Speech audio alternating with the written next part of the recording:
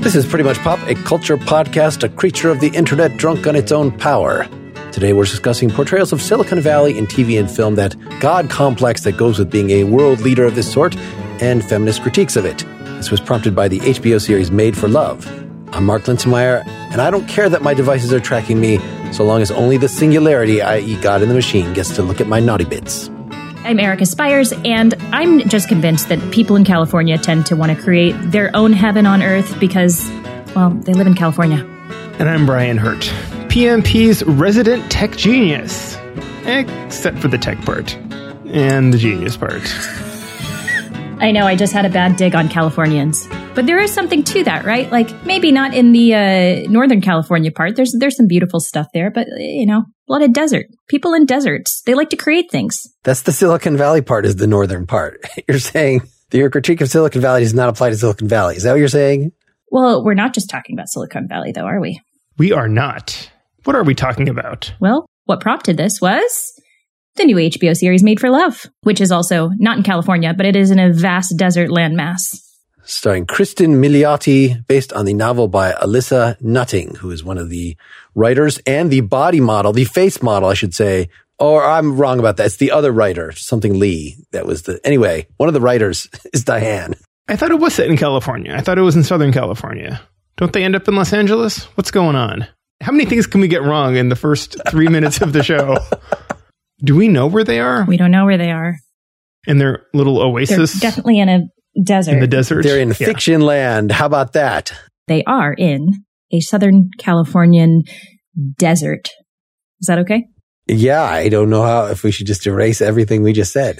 Oh, good God. After that point. I'm sorry. None of it was good. It was fun. Did either of you read the book? Oh, no. No, did you? Oh, good for us. No, we're going into this with perfect ignorance. So let's wait to be corrected. A number of the articles we read preparing for this did mention the book and maybe changes that were made, but nothing really resonated since I hadn't read it. Yeah, so I think I feel so confused this morning because the original thought about this podcast idea was Made for Love, or that was the original inspiration, I should say. And then we got into, well, what about Silicon Valley? And then we thought about basically maniacal, what would you call them? The tech geniuses. Tech geniuses, gods in their own mind. So you guys mentioned devs, which we had given up on as an idea, I believe, about, well, several months ago, because I was just bored to tears by it and I decided to stop watching. But because of this podcast, I want you to know that I have finished Devs. Oh, no, don't do that. Well, and you guys had both watched WeWork, this documentary. Yes. Which got me to watch that, which even though he's not a tech genius, the president of this company shares a lot of the God complex and the way that hurts random people. And of course, a lot of the media related to this is like, well, the 5 Steve Jobs documentaries or other things about Zuckerberg or Gates.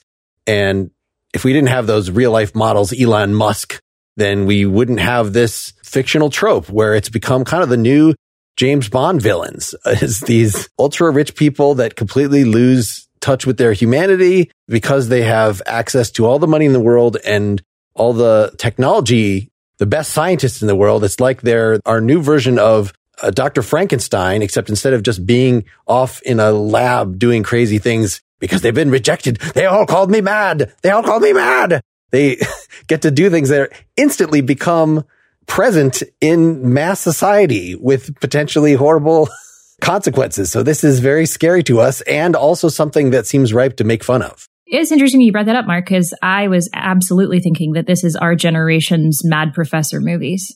The sci-fi has gone from like making monsters to creating a society based around technology, and that somehow goes completely wrong. Which, of course, is the premise of Black Mirror as a whole. It's science fiction, but it's all either near or far extensions of the social technology and screen technology that we have. Mark, I was really thinking about Lex Luthor as someone who didn't always totally make sense as a villain. And although his latest incarnation in the new DC movies isn't that great, the Jesse Eisenberg, they made him a tech genius. He's now not just a tycoon, he's actually a tech tycoon. And it makes more sense that way, even though it wasn't that good. And of course, he's a tech genius. And it doesn't hurt that we also see Zuckerberg when we see that actor because of The Social Network. Mm-hmm. Eric, I'd like to get back to Devs because I didn't mean for this to be an assignment for you to finish watching that show. But now that you have, or do you feel justified in not finishing it earlier at least? Yes. Here's the funny part. Okay. This is what I thought. I was like, so I had 3 episodes left, right? I was like, that's not too much. And then I started watching it and I remembered how boring I felt it was and how slow it was. So then I went on YouTube and I thought, I'm just going to watch like a recap show. I tried 3 different recap shows of Devs, and I have to tell you, they were all more boring than Devs. So I went back and just finished it. The only thing I skipped was the first half of episode 6 because I kind of had enough recap to know where I was coming into. Which was the 2 conversations episode, one on the porch and one in the kitchen? That was episode 6, yes. Man, that was a dark hour of television, just in terms of enjoyment, not particularly the plot or anything. I think the main actor, Sonoya Mizuno, was so successful playing a robot in Ex Machina that they just told her, do that. Yeah. Ms. Robot as the... Listen, his work is absolutely beautiful to look at and to listen to. So it's not that I don't appreciate the experience that I get in terms of visuals and sound. But in terms of pacing, I don't think he's ever had any lessons on why pacing is important. Or he did it all on purpose and he thought it was going to work and it just didn't. Because I'll tell you how I feel about Devs right now. That's how every freaking scene was. I thought you were looking something up on your computer while you... I'm like, spit it out. If everything is important, nothing is important. There was a good 2-hour movie in those 6 hours and 49 minutes. Yes, I think that... I'm sure of it. That could have been very successful. And I'm desperate to like his work. I know. Wish I did. Well, and there were some really good things about Devs. Like, there really were. When you look at it, just like... It's freaking gorgeous. Every shot is beautiful. He knows what he wants in terms of capturing specific looks. It was just really the dialogue and pacing that really had me. And it didn't really make sense. Let's be honest. I remember liking, I haven't watched it since a year ago or whenever that was out, but enjoying the sci-fi element of it enough, even though it was bonkers, but it related to things in philosophy that I kind of wanted, at least my co-host over there or us, to have a conversation about that. I think it was bonkers enough that I no longer even remember much of it, except that it was sort of Laplace's demon of, somebody that has all the data and can thereby compute the future. But then there was some move into possible worlds and indeterminism. And, so there's some interesting things to chew on. But at least it is good for our purposes in terms of this being, what's the name of the Parks and Rec guy character? The Ron Swanson character. Nick Offerman. Oh, his character, though. His character name. Forrest. There we go. Clearly, there's murdering going on. So he is an evil genius in that way. Does he capture well? Like, he's not funny in the way that kind of almost all the other examples that we get here are people who are, even just because of their sheer geekery, even if they're evil, are funny and relatable in how pathetic they are, as opposed to this guy who, again, maybe it's just the filmmaking that we're going to take this very seriously. It would have been far more interesting if he just had moments where he just got super wacky, because then at least you have something very different than what Sonoya Mizuno is giving us, the character of Lily. But instead, when they're both speaking so slowly with so many pauses, you just absolutely lose interest. I do, at least. I hated the science fiction in it. And I really was liking the program the first couple episodes until it became clear of what it was doing. And as I was baffled by the hollow earth of the Godzilla movies, I said, well, at least it makes more sense than Devs. So tell me what didn't work about the science fiction, because I have some thoughts about it, but you're the expert. I'm not an expert. I just wasn't. You're the sci-fi expert, Brian. I wasn't buying it. And I feel like it's the sort of thing that it's maybe the same problem with the filmmaking as someone isn't telling this guy no. To say, you know what, that is such a dumb idea. And maybe think of something better than this. The idea of having a completely deterministic universe as long as you can calculate it. It's like, I'm pretty sure quantum theory left that behind a long time ago. But if you want to do that, great. But I don't have to like it. In fact, I am totally at liberty to think it's stupid. So I did. And I just stuck with the show. But no way. Come on.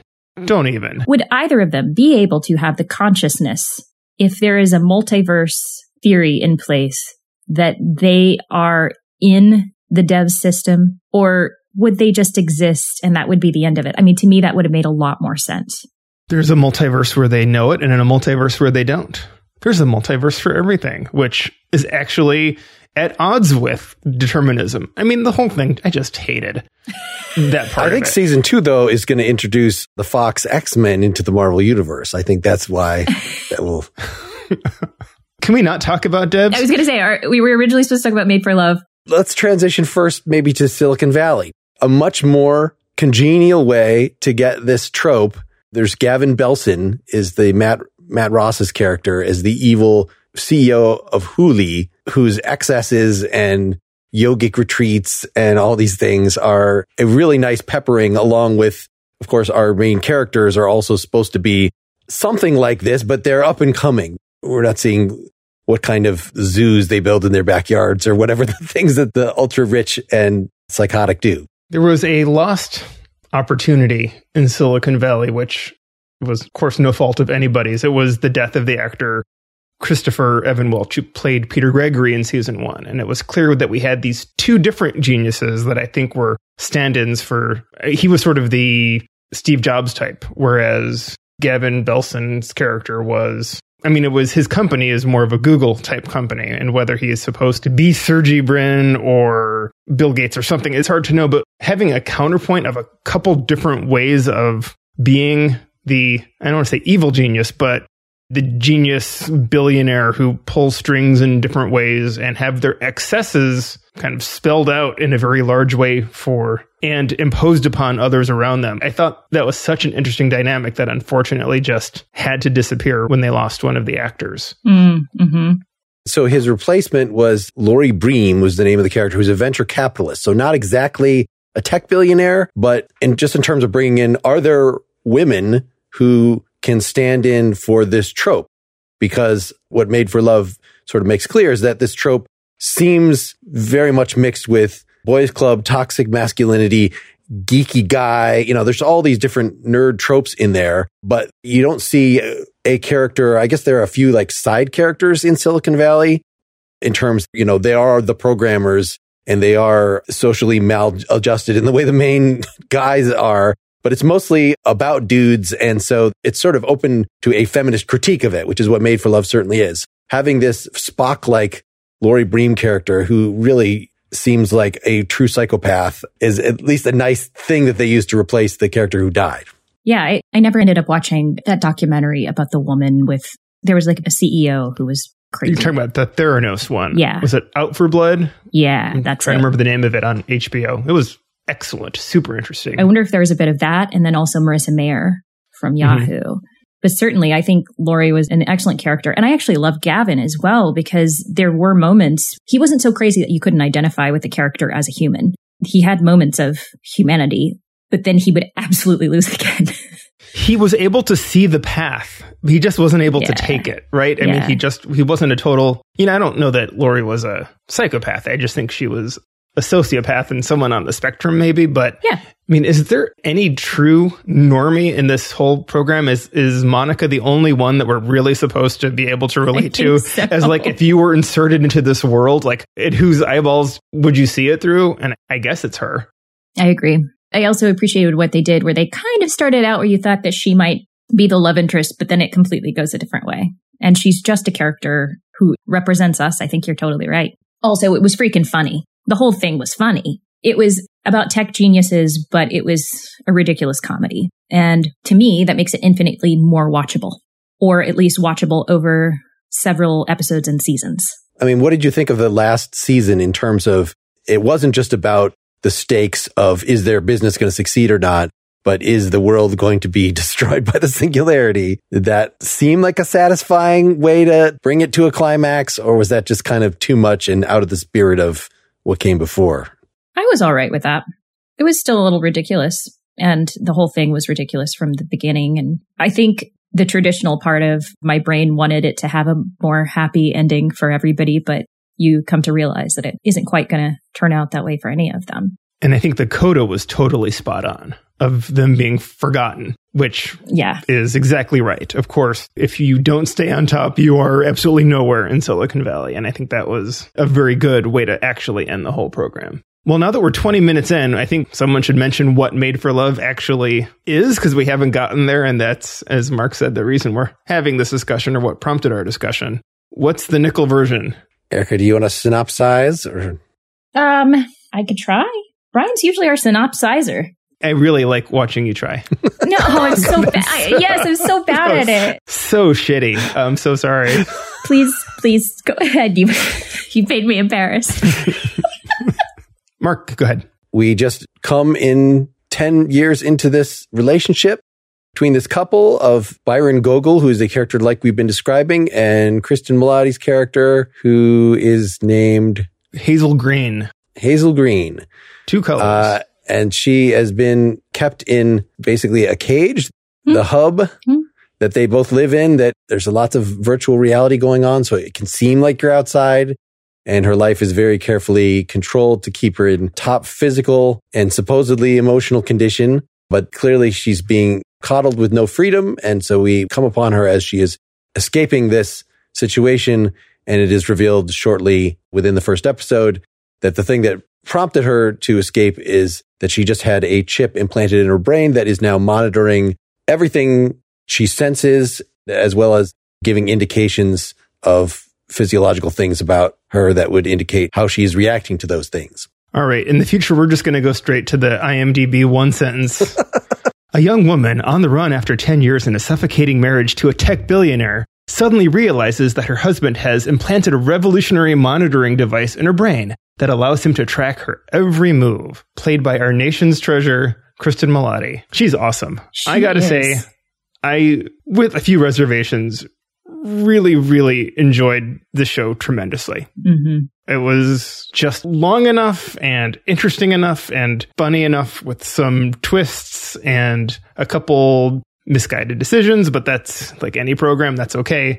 And more than anything, I did enjoy that Byron Gogol, although not easy to relate to, is definitely not a one-dimensional character. And he could have been, and it would have been easy enough. I don't think it would have been successful. Billy Magnuson was not an actor who was really known to me, so I was just seeing the character, which was great. I've seen things that he's in, but it's just I hadn't keyed in on him, I guess, at all. How did you enjoy this program? I think it definitely had that appropriateness of that sci-fi element of we're not sure if everything is going to be okay by the end. You didn't leave with a warm, fuzzy feeling at all. The characters, the journeys were so enjoyable throughout that I would still definitely consider it a comedy, but with a dark side for sure. Billy Magnuson was fantastic. I have seen him in a couple things, but it was this wonderful feature of this guy who you first look at him and you're like, oh, this handsome, smart, bro-y guy. And then you just realize how much of an outsider nerd he is. And he's just trying so hard all the time. And I found myself rooting for him, not just him, but like for them to work out, even though it was totally fucked the way that he treated her. Because I'm like, but he means well, but he's trying and he just doesn't know. And she doesn't necessarily need to be with him, but if she's going to, she could possibly teach him how to be a better person. So yeah, it was wonderfully complex in the character portrayals.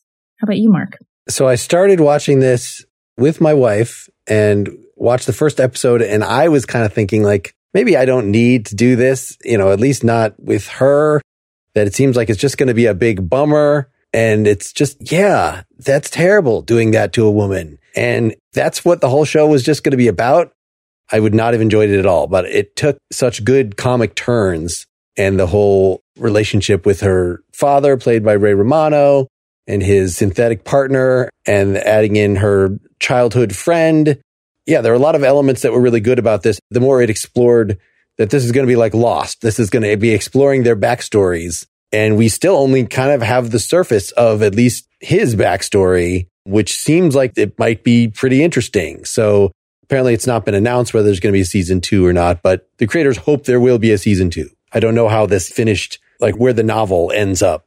I would be surprised if this is the way the novel ends. That would be very strange. Well, there's already been a great precedent for going beyond a novel. I mean, at least one, which is The Handmaid's Tale, which has been written, I think, in the image of Margaret Atwood quite well. they did an excellent job with casting, I think. That is something that I think was definitely missing in Devs, is there was possibly quite a bit of miscasting, or at least of the director having such a hold on it of like, do it this way, that he didn't let his actors actually do what they do best sometimes. And this to me felt like I've seen Kristen Milioti in enough things that I was like, I can see the choice that she made here, and that is such a Kristen choice. And Ray Romano as well. I loved him in Parenthood. You got to see so much of what he can actually do in that. And I'm so glad he's still out there and doing things that are not just pure comedy. So you can see that the actors had fun on set. You can't see Jerry Seinfeld doing that role or something. I feel like he would just like look at the camera a little bit and be like, ah, he would wink a little too much. I'm just going to cast my vote for not wanting another season of the show. I think it ended in a really good Black Mirror-y sort of place. And all these little articles that said it ended on a cliffhanger. There's got to be a season 2. I'm like, no. Was that a cliffhanger? I think it ended at a pretty good stopping point. It didn't make a ton of sense, but I'll live with it.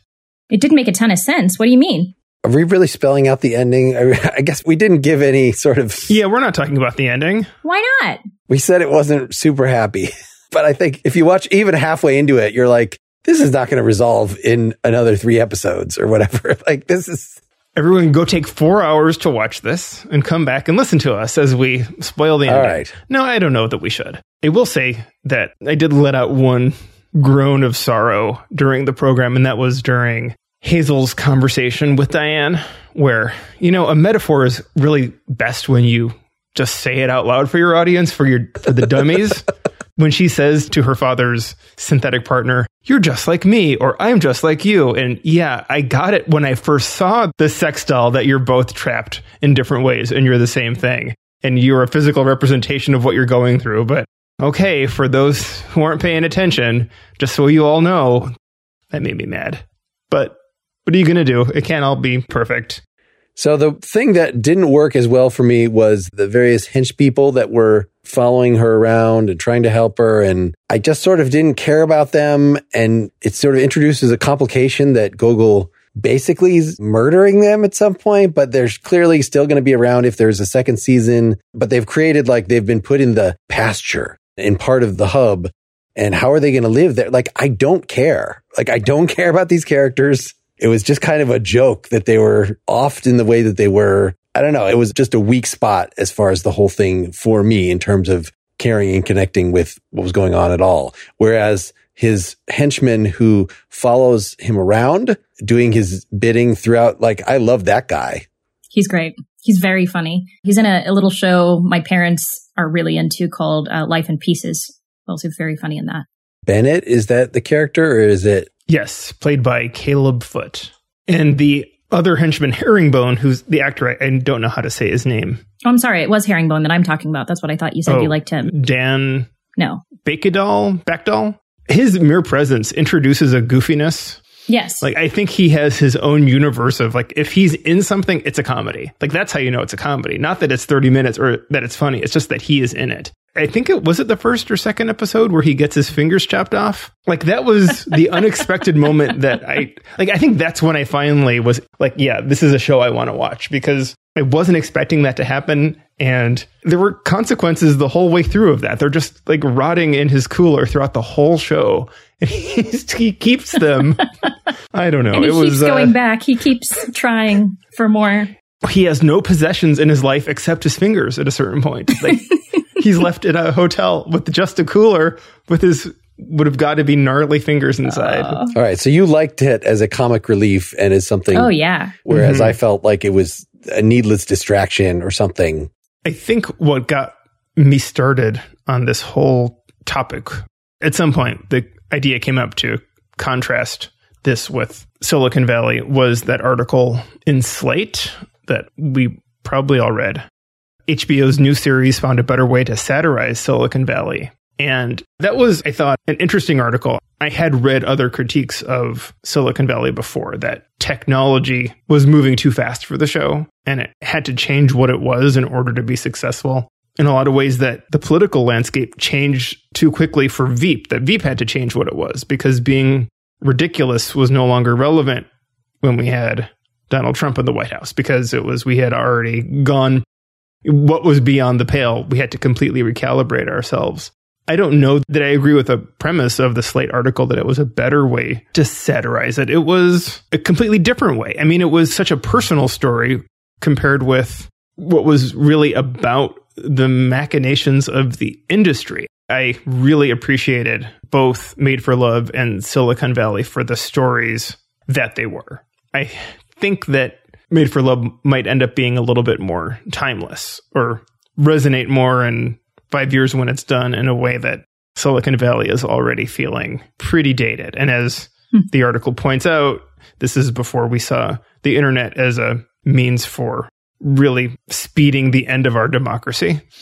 There have been dark sides of the internet since before the internet even, right? Even in the pre-internet Usenet news groups were full of darkness. But I think its ability to be exercised and cause real big lasting damage has become seen in a way that I don't think you could launch Silicon Valley the way it was when it came out. You couldn't do it right now. I think it would have to be a different critique. It just seemed like constantly in Silicon Valley, there were things that, oh, this is going to completely nullify the privacy of every person on earth. Like very much still the things that we're worrying about. I had wished that my son had gotten into that while he was still living here so that I could have an excuse to rewatch it, because I don't think I will. It was too lengthy an experience and there are too many other things to watch to go back to that. You're right, but it was a little bit like watching The Lone Gunman, the X-Files spinoff, if either of you watched any of that, because there was always the possibility the tech would do that, but it never actually did.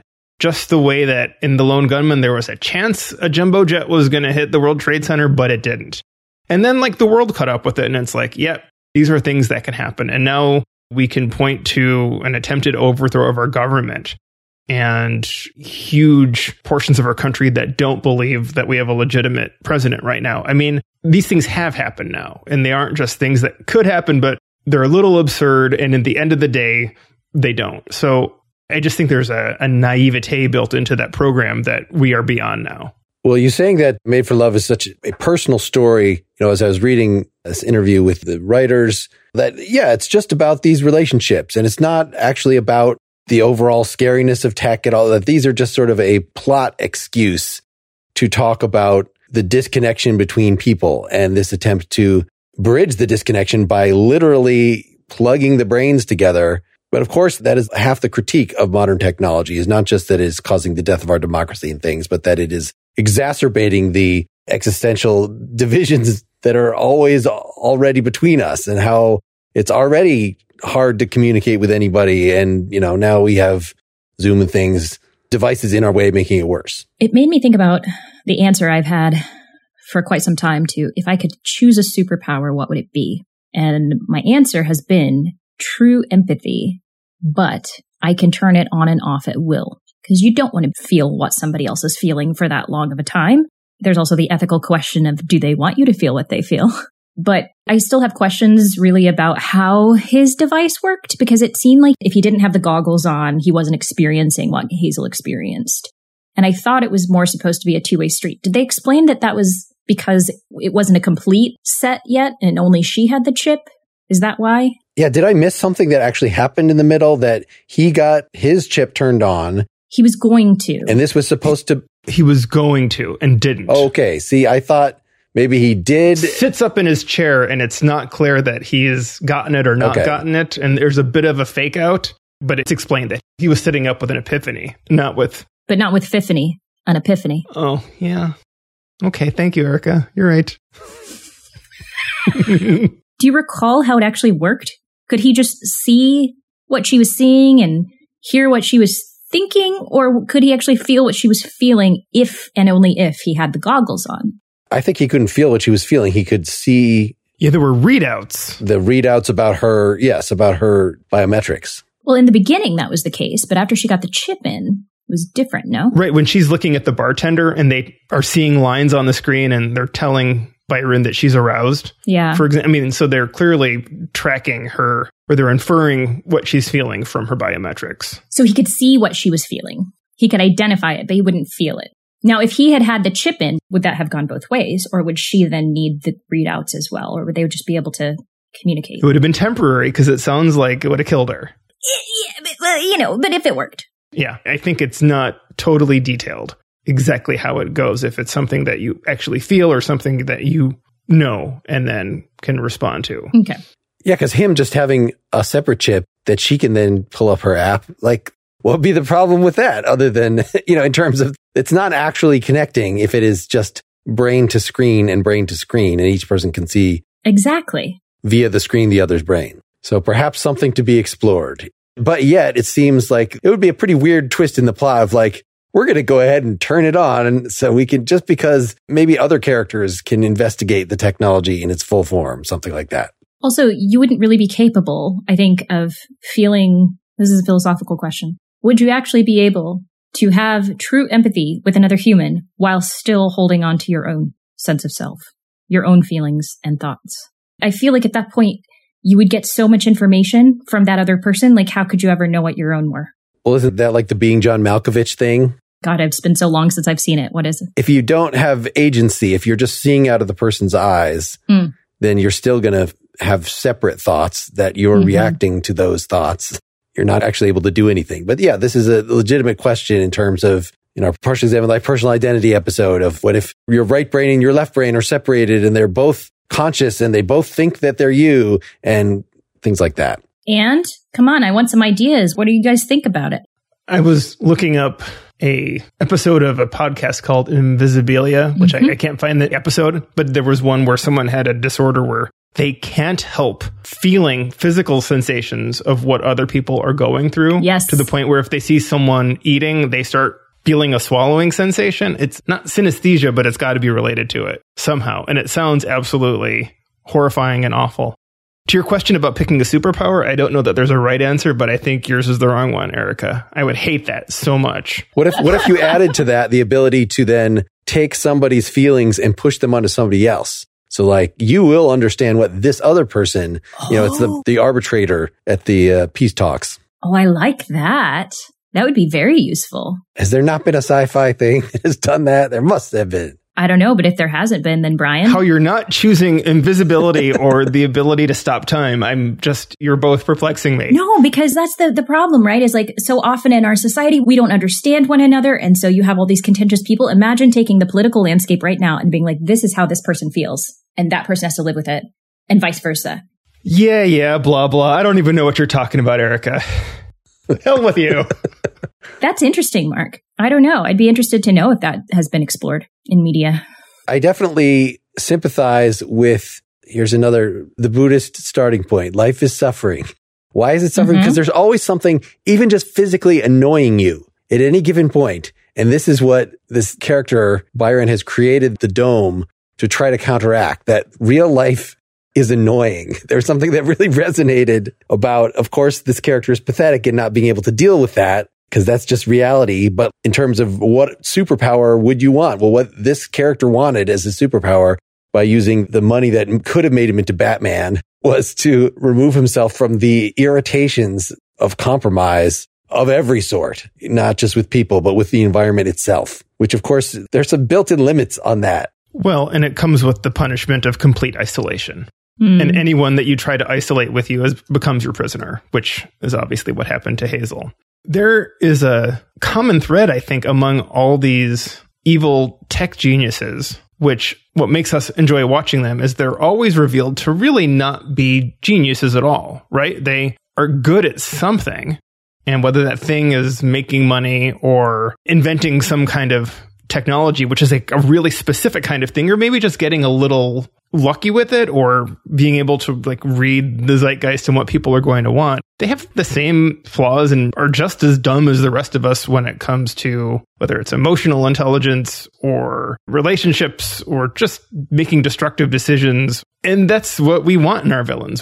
We see these billionaires, and I think there's a lot of delight in seeing them get their comeuppance. Even if Jeff Bezos loses half his money and he's still one of the 5 richest people in the world because he's just that rich. But at the same time, people really took a lot of delight in the failure of his marriage. I'm not saying I did, but I understand why. But you're not saying you didn't? No, I'm just saying I understand why that was a thing. I mean, just recently there was this attempt to create a big European soccer league and it fell apart. And someone made the comment that all these owners are billionaires and they confuse being rich with being smart. And I don't think there is any true smart that goes into any of this. I just think there are a lot of skills that come together in the right way and a fair amount of luck and a fair amount of drive and other things. So, of course, it's great to see that these are people who can suffer. And Mark, you started off talking about James Bond villains. With a few exceptions, right by the end of the show, they're buried under something or vaporized or shot into space or whatever it is. So we all know what happens to the villains in the end. The evolution of this from just billionaire to billionaire tech person, that it was the Wall Street was the source of evil, or before that, just the oligarchy of rich people, the nobles conspiring against the common people. We've shifted this as things have gone on. There's still a lot of the Wall Street entrepreneurial thing built into this. That's why it's different than the, beautiful mind, the stuff we were talking about in our chess episode of those kind of geniuses who could not run a company. And maybe we should kind of use as our last topic here, this WeWork documentary, the making and breaking of a $47 billion unicorn that you guys had suggested that I watch, which has somebody that is definitely not a genius and not even good at tech, but has this arc of being really charismatic and creating this vision and then getting rich enough that he can live this crazy lifestyle. And not to give away the ending, but he's still very rich and did not participate in the documentary. And it's just the company that crashed and he got a nice golden parachute. And so it's more about the hubris of the enterprise and specifically hooking up with mega financiers that push a lot of money into your crummy business that you then can't actually make a profit on. So if they stop giving you more money and you're so overextended that the thing crashes, which is not surprising. But it's a nice business lesson. But it's a self-reinforcing cycle going on of people are giving money to this guy, and the people who are giving the money are seen as people who should be smart. And so other people say, well, they wouldn't be giving him money if he wasn't onto something. And so it feeds on itself. But then, of course, it unravels just as quickly. It only takes the richest person pulling out to make everyone else pull out as well. It's partly good TV. Not great TV, actually. I thought it was a little too long, but it's good TV in part because of the failure, right? We're not seeing documentaries about the slow and steady, very successful business models that have managed to, the billionaires who, make things like the Square app that lets vendors take credit cards on their cell phones. And they've made a fortune, and that's great. And we all use Square all the time, and it's just a thing, and it's wonderful. And are they great people, terrible, interesting? I don't know. It's just an actual success, apparently. Like, what do I know about it? It's just, I pulled it out of the air. It's not sexy or interesting. So, of course, why is there going to be an HBO documentary about that? We want to hear about the emperor's new clothes and the massive hubris and how it comes crashing down spectacularly. The WeWork, to me, it made me think a lot about the people who garner a following and people who follow, and how I feel badly for both of them in different ways. Like you said, this guy didn't seem very smart at all, but he was told he was. He was told that he was this and that, and he believed it. And that made everybody believe it. That made everybody want to get better. And at the core of this mission, their core values were not to make money. Their core values were to change the world and make it a better place, which is usually not a great way to make money, right? That's typically not a great business model, or not one that investors are excited about, I should say. And so, yeah, it's no surprise as you watch it that he got in over his head and didn't know what he was doing and became basically a cult leader. I mean, the whole thing basically felt like a cult documentary. Yes. Watching them be outside and in the pouring rain and the mud and just saying WeWork and yelling it the whole time. It was just weird. So I don't have a problem with the software company that I used to work for over a decade ago. Was our motto is do good, make money, have fun. And yeah, sure. The corporate culture was actually fairly toxic. I mean, it was smart people, but it was like, the normal, we've taken on way too much work and you're going to put in a lot of hours. And we just expect everybody to have the same devotion and love to the cause as the founder does. So it wasn't a great fit for human beings, or at least me. Please visit Mark's LinkedIn page to find out which company that was. But you could see, as long as the mission is not taken so seriously, that there are these mandatory benders and things that are described. bacchanalia and everyone must show up and listen to this excessive preaching that is just kind of stupid.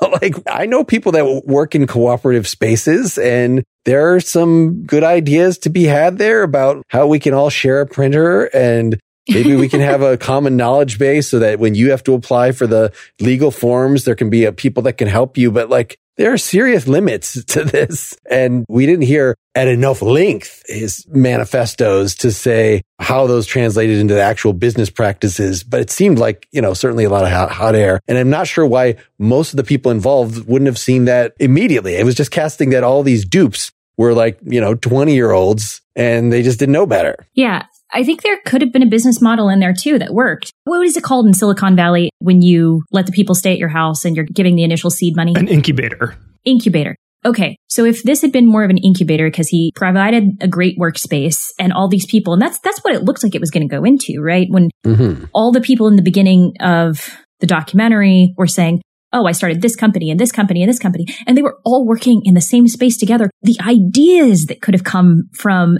that convergence of those minds could have been great. And he may have been able to figure out something that, he gets a little bit of those profits if those companies do well. I clearly don't know a lot about money because I know it's not like profits, but maybe he could get some sort of stocks. We'll say points. Oh yeah, that's the word. Figure that means something. We'll get some points on the back end. I don't know. It seems like he could have done something with that. And that didn't happen. Instead, it was like, actually, working together so great. Why don't we live together too and make it mandatory that you hang out together?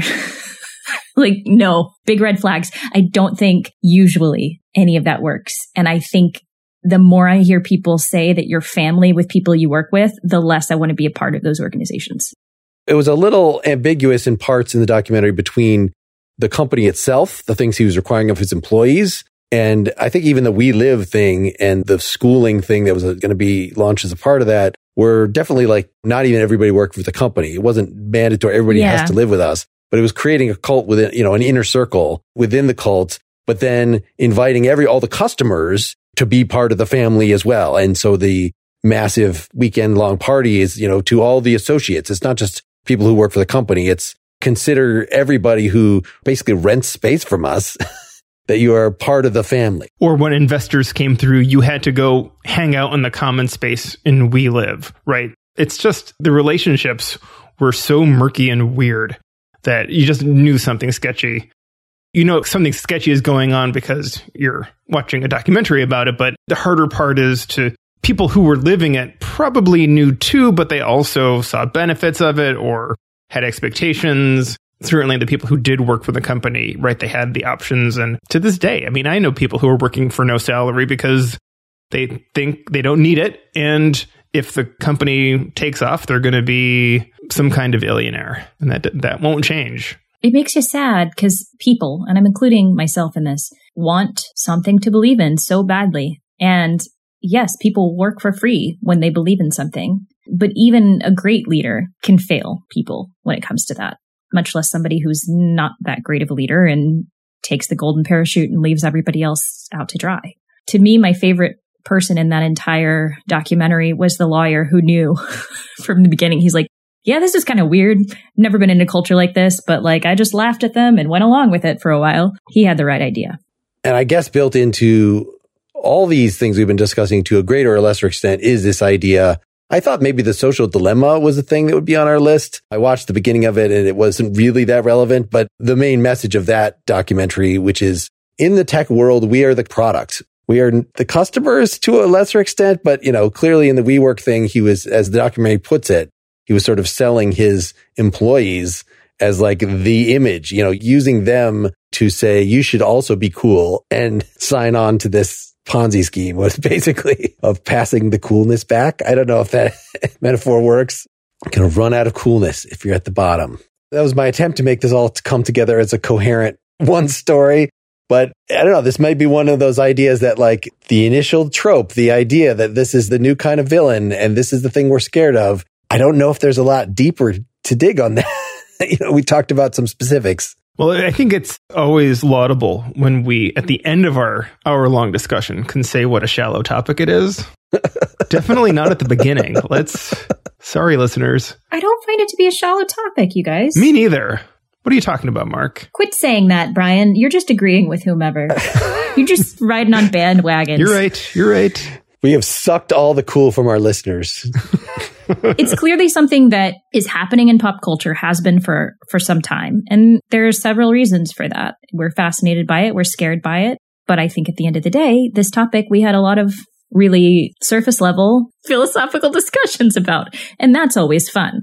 And I'll say I did very little preparation in part because I had seen all these things. And clearly, either there's just a ton of them, but the fact that I had seen so many, this is something I must be at least somewhat interested in, including the documentaries. And I think having lived in Silicon Valley and having worked for one tech company while I was there informed my interest a little bit. So I'm glad we had a chance to talk about this. I'll be curious to see what our next type of big, powerful person is. Maybe it won't be in my lifetime, but a new brand of someone that we'll put in as our supervillains. Let's see what they are.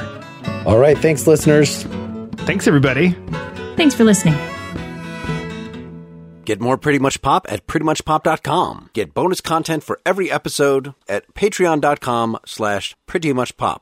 Pretty Much Pop is part of the Partially Examined Life podcast network, and it's also presented by openculture.com.